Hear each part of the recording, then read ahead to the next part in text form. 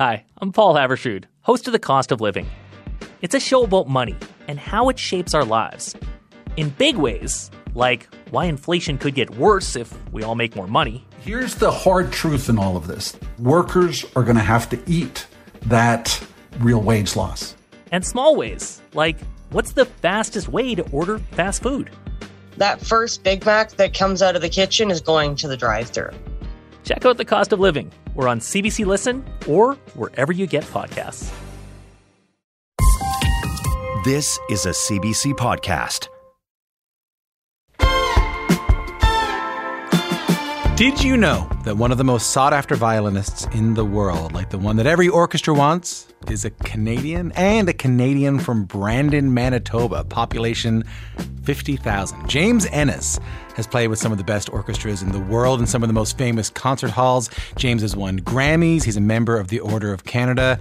And he and I have never had a chance to talk before. So he'll tell you why it makes complete sense for a great classical musician to come from Brandon, why he thinks we pay too much attention to the lives of people who make great music, how exactly you travel with one of the most expensive violins in the world on your back, and why a great violinist should try and avoid basketball. That's coming up. I'm Tom Power.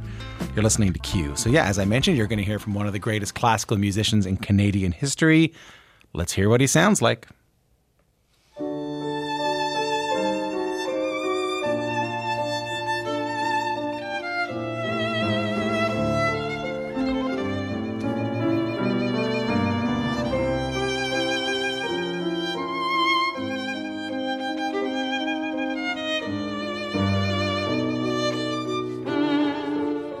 Some of Brandon, Manitoba's own James Ehnes performing some of Sergei Prokofiev's second violin sonata. As I mentioned, James is one of the most sought-after violinists in the world right now. I realize I'm talking about him like he's in his 80s or something like that. James is only in his early 40s, but he has spent his life with the violin. James grew up in Brandon, Manitoba, started out playing violin when he was 4. By the time he was 13, he was on stage performing with the Montreal Symphony. Since then, his recordings have won Grammys. His shows with orchestras all over the world sell out just because he's there. These Instagram reels of him playing like Stravinsky and Tchaikovsky have like millions of these young classical musicians, commenting and talking about how influential he is on them. He's about as close as you can come to being a star in the violin world. And yeah, James and I have never spoken before, though I remember going to an orchestra show because he was playing at it. And when we found out he was performing with the Toronto Symphony Orchestra, we reached out to him and he came in. He actually brought his violin with him, not to play, but because it's so valuable, you don't want to leave it unattended in the green room. I'll say this, if classical music is not your thing, I get it. I like classical music, but I don't sit around at my house listening to Brahms or anything like that. So if you're not into classical music, what you're really going to hear is an artist at the top of his game, how a small community can produce a master musician, the complicated feelings that come up when you're 12 and you're better at something than all of your friends, and how much you have to practice to be that great. Here's my conversation with James Ehnes. How are you? Hey, good. Great to be here. How's it feel? Canadian shows mean anything to you? Yeah, well, Canada's it's home. It'll always be home, and it's great to be back up here. And yeah, it's a really special week. It's nice to have kind of a significant amount of time. Sometimes the nature of my job, it's like I'll come in for these strategic strikes, like 48 hours or something. Really? And to be here for a week working with the Toronto Symphony, these people are kind of like my musical family. I realized that coming up in January, it'll be 30 years since the first time I played with the Toronto Symphony. So that's, it's significant to be here. Really nice. You started when you played with the Toronto Symphony and you were 2 for the first time. Sure, something like that. Something like that. You grew up in Brandon, Manitoba. No disrespect to Brandon, Manitoba, but when I read you say, I was doing research for this interview, and I read you say something like, there's no better place to grow up to end up doing what I ended up doing with my life. I don't mean any disrespect. I didn't quite know. Because typically you would expect something like that from Montreal or Toronto or something like that. Well, it's interesting. I think that what I'm going to say about Brandon is kind of, in a way, a uniquely Canadian type of thing. The nature of the size of our country and the way that the population is dispersed, you find these real hotbeds of a certain kind of activity in what might be seen as unlikely places.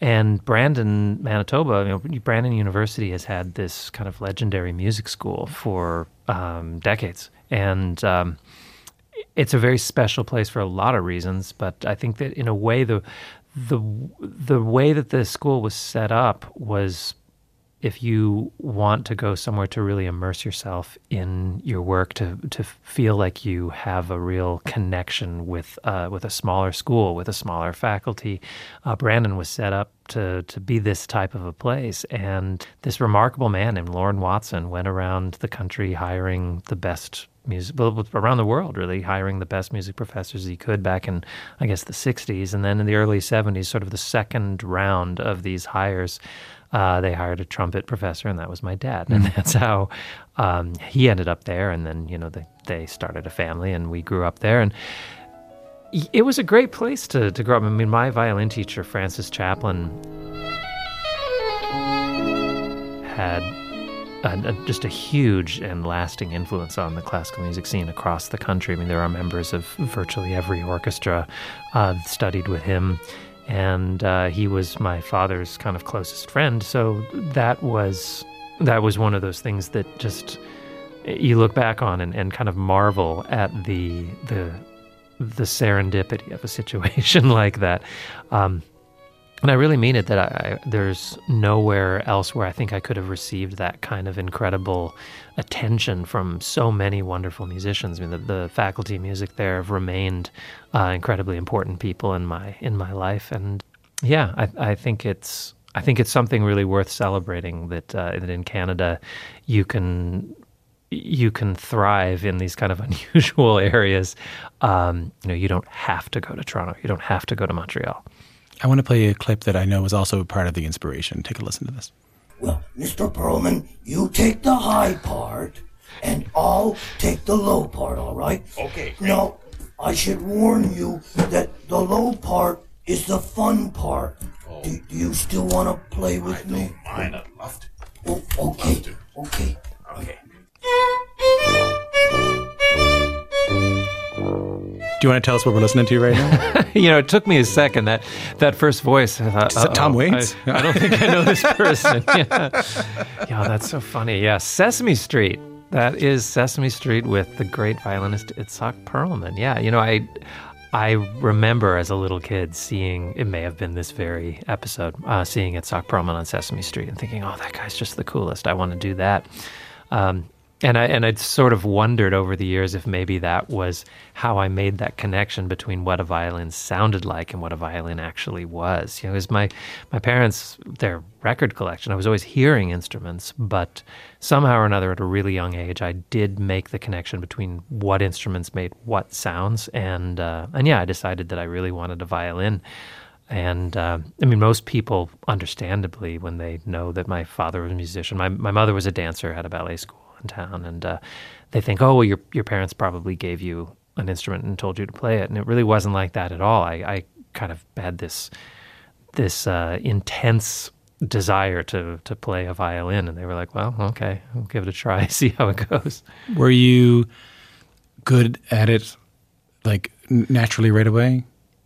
I think so, or at least in a way. I mean, the funny thing about playing the violin is you really sound terrible for quite a while. I mean, listen, I tried, yeah, and I couldn't get past I still every now and then will pick it up and go. I should say playing fiddle, but every now and then I'll pick it up and I'll go, I'll give it a shot. Yeah. And I can't get past the first 10 minutes of sounding like that. It's too bad, because I think that people, they often talk about this with music and with instruments in general, but I think with violin in particular, they say, well, you got to start young if you haven't started young. And I think that that's discouraging sometimes, because people have this idea like, well, if, maybe I'm 12 or 14 and, it's too late for me now. I don't think that there's anything to that, except the fact that when you're really little, you just don't mind how bad you sound. It's, it's not like somehow there's something magical that happens that you lose when you're older. I think that it's just older students get so discouraged because it takes a while to sound decent. But all that being said, I think that I did have sort of a natural ability for it. And I think that I had also an incredible amount of encouragement because my parents as teachers and my father as a music teacher in particular did recognize that I had an ability and gave me such great encouragement. And kids always want to feel like they're doing well at something. And I had just such great support around me. And I know that was really, really important.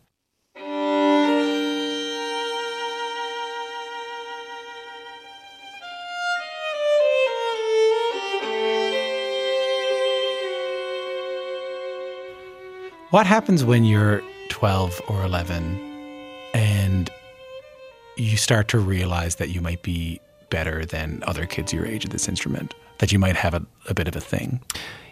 It was, for me, the realization of kind of where I was within a small community happened pretty early on because I was involved with the Suzuki method. It's this sort of, well-known method for learning instruments. And so there was my sort of group of peers, and I recognized from early on that I was able to advance more quickly than them. And, my parents, they framed it in a way of it, you need to be sort of accountable to your own abilities and to be grateful for...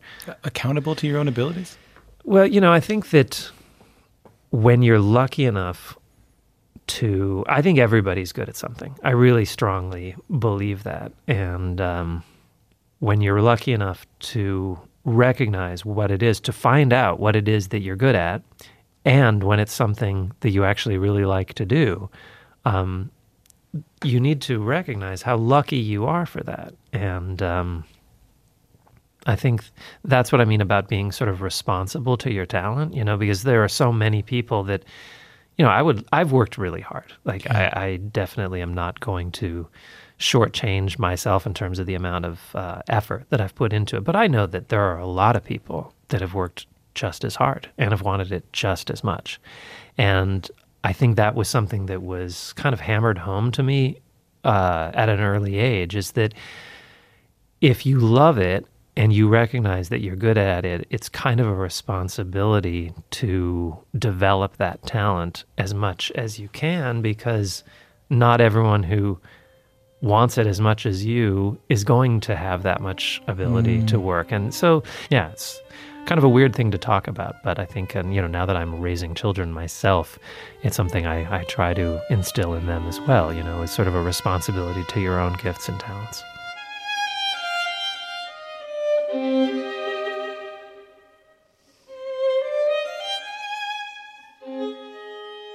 Does the normal childhood nerves exist when you're playing at that level? Like when you played with the Montreal Symphony when you were, 13? Yeah. I'd won this competition, and part of the prize, I mean, really the whole reason I'd entered it was that if you won the first prize, you got to play with the orchestra. And, of course, this is such a legendary orchestra. And I was out in Montreal, and the night before I was we were staying with these family friends, and they had some boys around my age, and we were all playing basketball out in there. Geez. Yeah, you can see where this is going, right? No. And I sort of jammed a finger a little bit. I mean, it wasn't like terrible or anything, but I just... Really? Like you hurt your finger? Oh, yeah. The middle finger on my left hand. I was like, I can't believe that this has happened, and I wouldn't tell anybody. It was like, no, I'm not going to say a word to anyone. So in a weird way, it was a good kind of distraction to have in a way. I think that that could have been a situation where I would have just been sort of paralyzed by the moment, by the sort of the enormity of the moment and the opportunity. But instead it was like, okay, is my finger feeling all right? Okay, well, if I have to do this to sort of negotiate certain things, and it really kept my eye on the ball, so to speak. James, I can't imagine that, like, all right, I'm 13 years old and I got to play with one of the best symphonies in North America tomorrow because I won a contest and I hurt my finger the night before. What goes through your mind at that moment? It's just it's one of those things you just feel so incredibly dumb. And it wasn't like I heard it badly, but I heard it enough.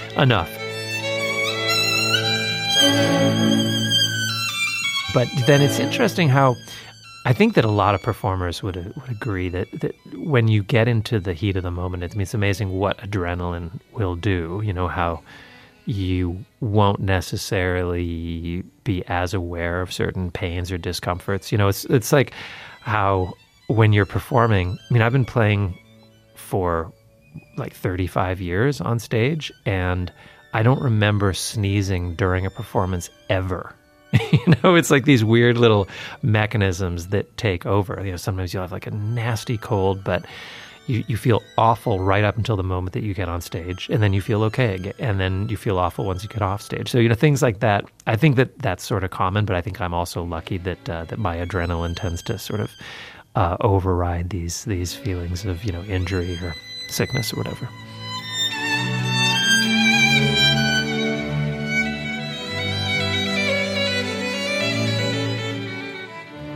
I'm glad you mentioned that, because I was going to talk to you a little bit about the idea of like presence when you're performing these pieces of music. And sometimes the pieces of music that you've performed, you know, hundreds and hundreds of times, you're getting up and doing in front of an orchestra. And I want to get to that in a second. But I just kind of want to talk about process a little bit, because I was talking to a couple of friends of mine who are violinists, and they were very excited that you were coming in. And I guess I have some questions that they were curious about, and I have some questions that I was curious about. The first thing that I was curious about is a little bit of a process, if you don't mind. So let's say you're taking on like a big, well-known piece, like a Beethoven sonata or something like that.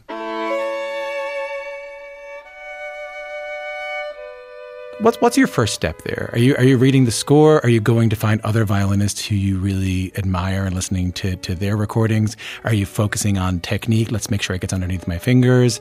Are you thinking about what's the emotion, what's the story behind the piece, and make sure you're imbuing it? At this point, the kind of core repertoire, I've known this stuff for so long. Like there aren't so many pieces within the kind of inner circle of the repertoire that I haven't already spent a lot of time kind of figuring out. So in general, with pieces of music that aren't new, you know, if it's new, then you have to start from zero. If it's a piece that is sort of part of the repertoire, maybe it's been played, it's been maybe recorded, I think there's certainly no harm in listening to see what your colleagues or what great violinists of the past have done with it. But ultimately, you sort of have to forget all that, or it becomes part of the story. But you have to come at it from your own angle. And yeah, I think that for me, the process generally is kind of scratch through it to sort of get a sense of the proportions, a sense of the structure, because I'm a big believer in sort of musical architecture, so to speak. And that's in everything from, you know, you could be talking about a 90-minute symphony, or you can be talking about like a 2.5-minute pop song. I mean, there is a form and a proportion to it that has to work in a particular way. I think the idea is that by the time you're ready to perform a piece, you have a total understanding of what that story is. That's really the way I've been thinking about it for a while now, and making the metaphor to, I mean, it is storytelling, right? And if you don't really remember how that joke ends, like, don't start telling the joke, right? We've all had that experience. So make sure you really know it. Make sure you really know the structure and the form, and you're embody the piece. Right, like what it is you're trying to say. And are you doing biographical details? Are you going like, okay, this is where Mozart was at this part of his life. This is when Beethoven wrote this. He was deaf at this point, or he was in love with this. Who wasn't writing him back, or he was writing. You know, like, he was. Yeah, this is the original, not getting texted back and being left on read. Is the princess ghosting me? I think that I love how there's like 8 classical music people who get this joke, by the way. But are you worrying yourself with any of them? Just because you brought it up, I think I will say that it sometimes is a frustration of mine that people sometimes try to explain great art through situations that the artist was dealing with as if it somehow was an explanation of their genius. Okay. You know, they'll listen to... I heard this amazing interview with the great conductor Laurent Mazel before a performance of Tchaikovsky's Sixth Symphony.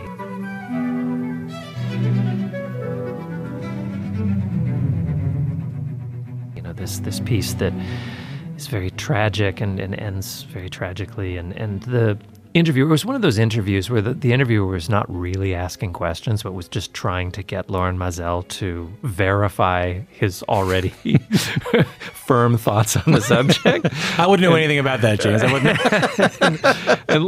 wouldn't. Laurent Mazel was just...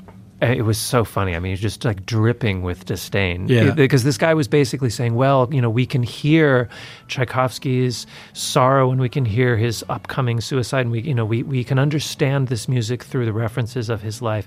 And Mazel was having none of it. And he said, listen, Tchaikovsky was a great genius. He was a genius on a level that we can't understand and we can't explain it. He could write sad music when he was happy, and he could write happy music when he was sad, because he was really, really great, and he was just better than us. And you know what? Sometimes there might be parallels, but it cheapens it to, you know, of course people are writing out of experience, but they're writing out of skill. And out of, you know, the genius of artists to portray these inner emotions that may or may not reflect what's going on in their life. You know, like, people love to take a look at like the last music of Mozart's, you know, final year and say, oh, well, you know, you can hear that he senses the end is coming. It's like, no, that's not true. You know, sorry, it was 1791 and he got sick and he died, and that's awful. But it wasn't like somehow he saw this coming like a year early. He wrote music full of this incredible poignancy because he was just really, really a great genius. And if that makes people uncomfortable, it's like, well, sorry, you know, I'm not Mozart, you're not Mozart, nobody is. He was very, very special. So all this to say that I like to take a look at the biographical elements and see them as part of the story, but I also like to... I just find myself so impressed by these artistic minds that, you know, it's my greatest joy to try to get inside these creations that, and you know, to breathe life into them and tell this story the way that I think it comes across. And that's the great thing about live performances. You know, the same way, like I was saying, you tell a joke and you know how that joke goes. You might have told this joke 50 times, but if you've got a different group of friends, you tell it a little differently. You say it a little differently if you're saying it to one person, if you're saying it to 3 people, if you're saying it to 50 people. All of this becomes part of the equation. It doesn't mean that you change the ending or that somehow it becomes a different story, but communicating that message and reading a room and understanding sort of the collective atmosphere in the concert hall, that's the most incredible sensation. And of course, that was the hardest thing to lose, I think, when the halls were all closed during COVID. I mean, not being able to sort of get that feedback that is so difficult to explain. I love that, because I think as a classical music fan, but someone who does not play that music, who comes from traditional music and comes from folk music, which of course is so imbued in story and lived experience and all that. You know, you're hearing farmers sing about, you know, droughts that happened in the 1700s, and of course I'm thinking, my God, they were going through a drought in the 1700s. This is beautiful. I never thought about that before. I love that we can also just accept that Rachmaninoff was a really great composer. We can also accept that Mahler was a complicated, great composer. And these things. That's what a great insight into the way you think about music. I'm really grateful to you for that.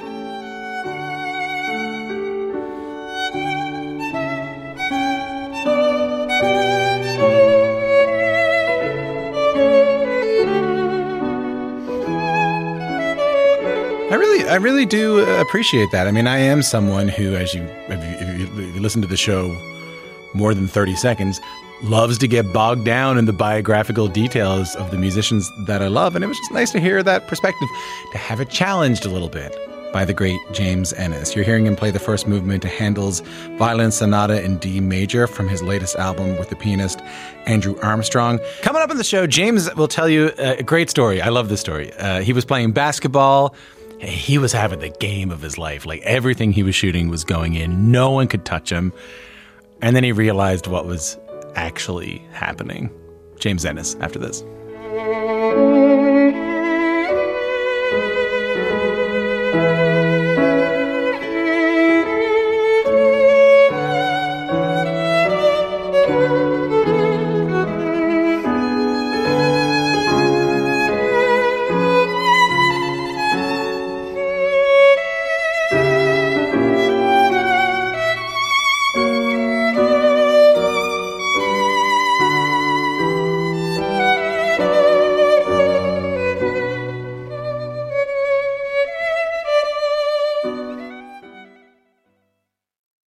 One of the best shows of the year, according to Apple, Amazon and Time, is back for another round. This season, we're diving deep into some of McCartney's most beloved songs. Yesterday, Band on the Run, Hey Jude, and McCartney's favourite song in his entire catalogue, Here, There and Everywhere. Listen to Season 2 of McCartney, A Life in Lyrics on the iHeartRadio app, Apple Podcasts, or wherever you get your podcasts.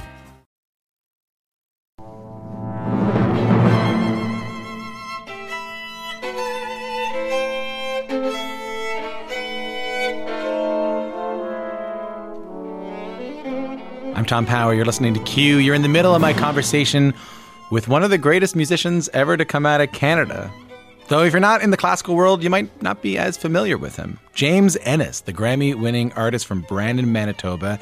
In fact, the piece you're hearing right now, Aaron J. Kernis's Violin Concerto, a piece written for James, performed by James, won him his latest Grammy. Yeah, he's one of the greatest violinists of our time. And I have friends in classical and bluegrass music who talk to me a lot about their practice regimen and the practice regimen of the great musicians. Like, I have a buddy of mine who's one of the greatest mandolin players in the world, and he told me one time that he has to practice 3 hours a day just to not get worse. 3 hours a day just to maintain how good he is now, not to get any better. So I was interested in how much time James spends practicing. And I think it's always interesting to hear, no matter what the discipline, how much work you have to put in. So I asked him, and I got to say, his answer kind of surprised me. I don't know. I like to be very efficient, and I feel like it's always been a big part of my life, is trying to be as efficient as possible with everything, because there's a lot of things I like to do. There are some people, and I kind of love this, like some of my colleagues, the only thing they really like to do is play the violin. Like, they just love it. They love it so much. And I'm like, that's great. I'm really glad you love it. Like, I love it too. But I also really like to, like, go to the beach and hang out with my kids and do this and the other. So I'm not one to generally speaking just spend lots and lots of time if I don't kind of need to, because there are 8 hours a day with the metronome. Right. Because there are the periods where that's exactly what I'm doing, and that's exactly what I have to do. It's just hour after hour after hour after hour. I mean, there will be, so when people are like, how much are you playing? It's like, well, I don't know. If I can take a day or two away from the violin, I will. Like, I definitely will do that. Whereas some of my friends and colleagues, like, they can't. Like, they just get too kind of antsy about it. And just don't play basketball on those days. Oh man, I love basketball. That's a problem. It's like I still love basketball, and I remember this is going back about 10 years now. But still, I was playing with the orchestra that's basically like my hometown orchestra now, the Sarasota Orchestra in Florida, and just wonderful group of people down there. Just great orchestra, great people, and there's a whole bunch of guys there that are right around my same age, and it was during a set of performances. I was playing a concerto with them, and we went to, like, oh, should we play a little basketball? And I knew, I was like, oh, I shouldn't play basketball. But I was like, well, I don't know, maybe let's just play a little bit of basketball. And so we're playing, like 3-on-3 or something. And I was just like on fire. I was unstoppable. I felt like LeBron James. I mean, it was incredible until the moment that it hit me that I'm like, no one is coming within 4 feet of me. Oh, yeah. Like, no one was going to be the one to bust my fingers in the middle of that. I wonder why I'm playing so well. I was like, darn it. I thought I was really making a breakthrough with my basketball game.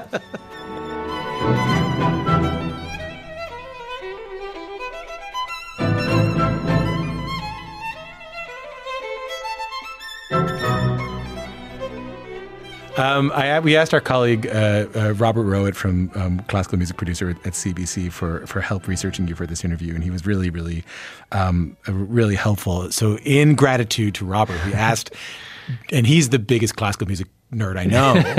I asked if he had a question for you. So I don't even know what this is.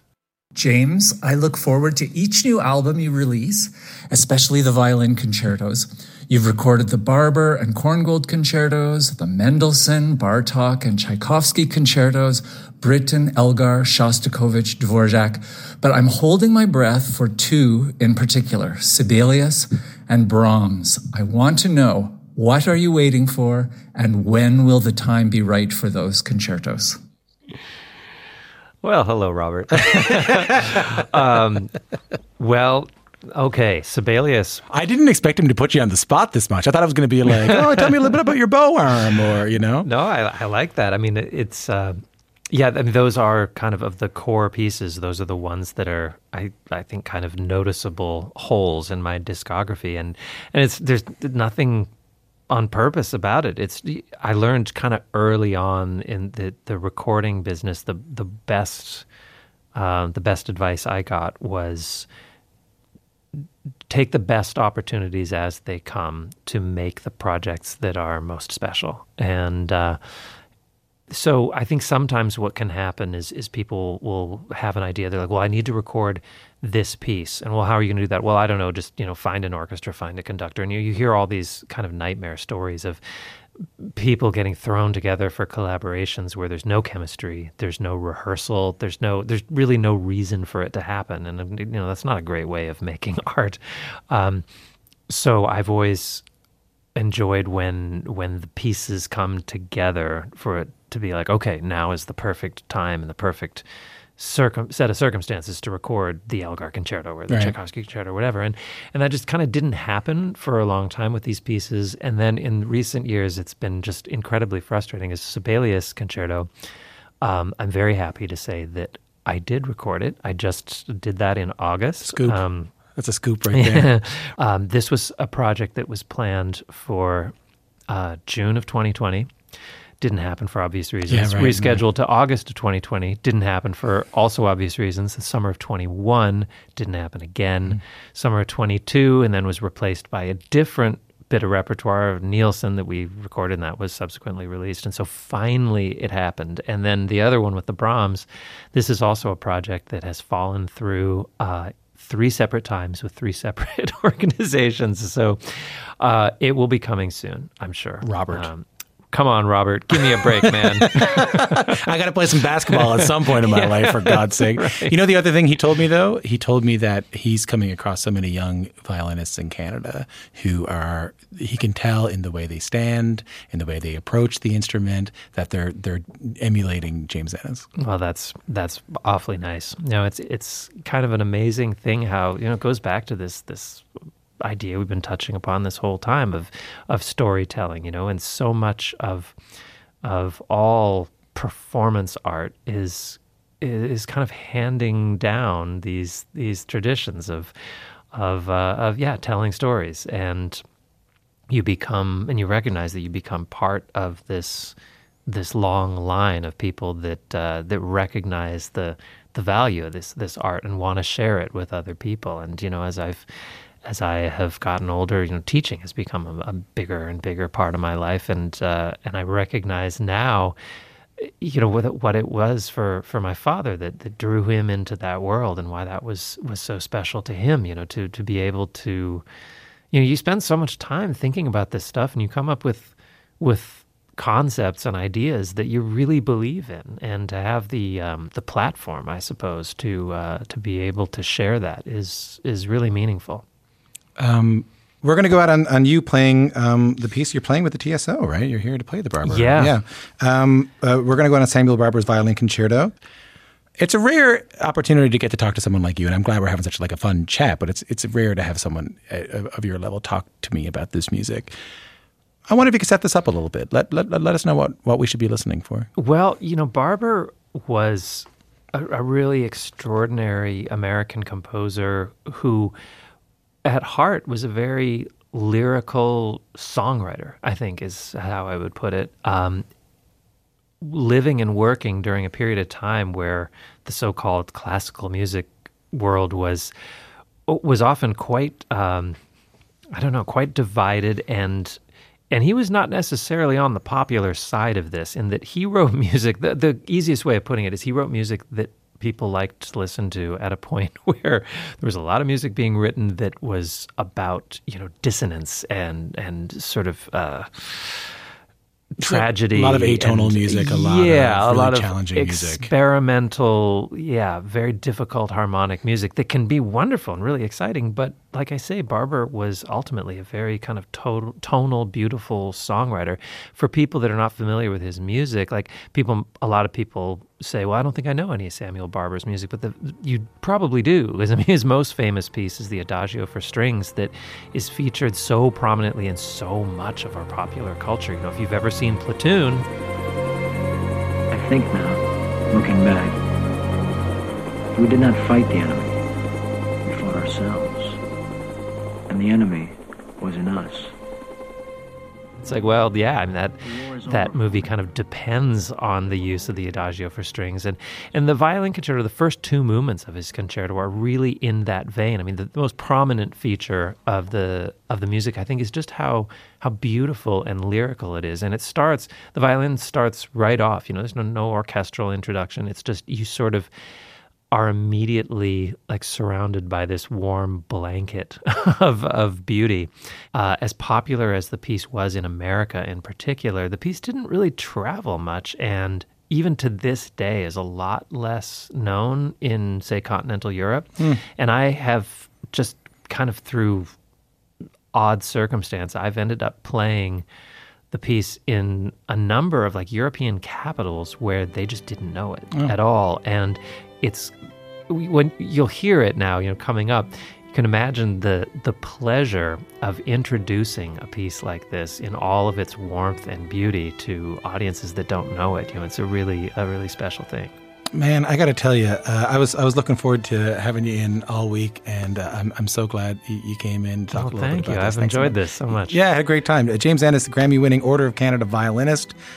You're going to hear him right now performing the first movement from Samuel Barber's Violin Concerto.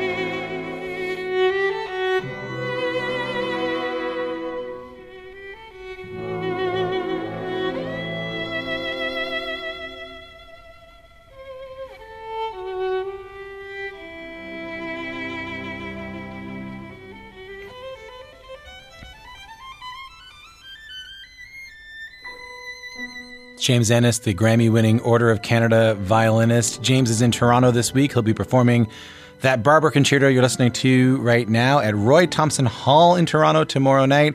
Now, if you're listening to this and you're saying, because I used to do this when I lived in St. John's, yelling at your radio and yelling at the CBC and going, hey, I don't live in Toronto. How am I supposed to? Well, James will be back in Canada in January. He'll be performing in Ottawa. He'll be back in Toronto again next May. But if I know James Ehnes, he'll be coming to a concert hall near you soon. That is it for the show this week. Q is produced by Ben Edwards, Vanessa Greco, Lise Hossein, Vanessa Nigro, Corey Najawan, Gloria Amateo, Matt Murphy, and Catherine Stockhausen. Our digital team is Amelia Ekbal, Shuli Grossman-Gray, and Vivian Rashad. Our podcast producer is Caitlin Swan, and our director is Mitch Pollock. Our engineer is Sam Hashemi. Our senior producer is Beza Seifa. Anne McKeegan is our executive producer, and my name is Tom Power. If you want to subscribe to our podcast, Q with Tom Power on Apple Podcasts or on Spotify, wherever you get them. And if you want to get in touch with me and drop me a line, God knows I love hearing from you. I'm at Tom Joe Power on Instagram. My DMs are open. And if you want to, is that what the kids say? My DMs are open. I got a thumbs up if that's what the kids say, okay? And if you want to send me an email, q@cbc.ca is the best way to do that. All right, see you soon. Later on.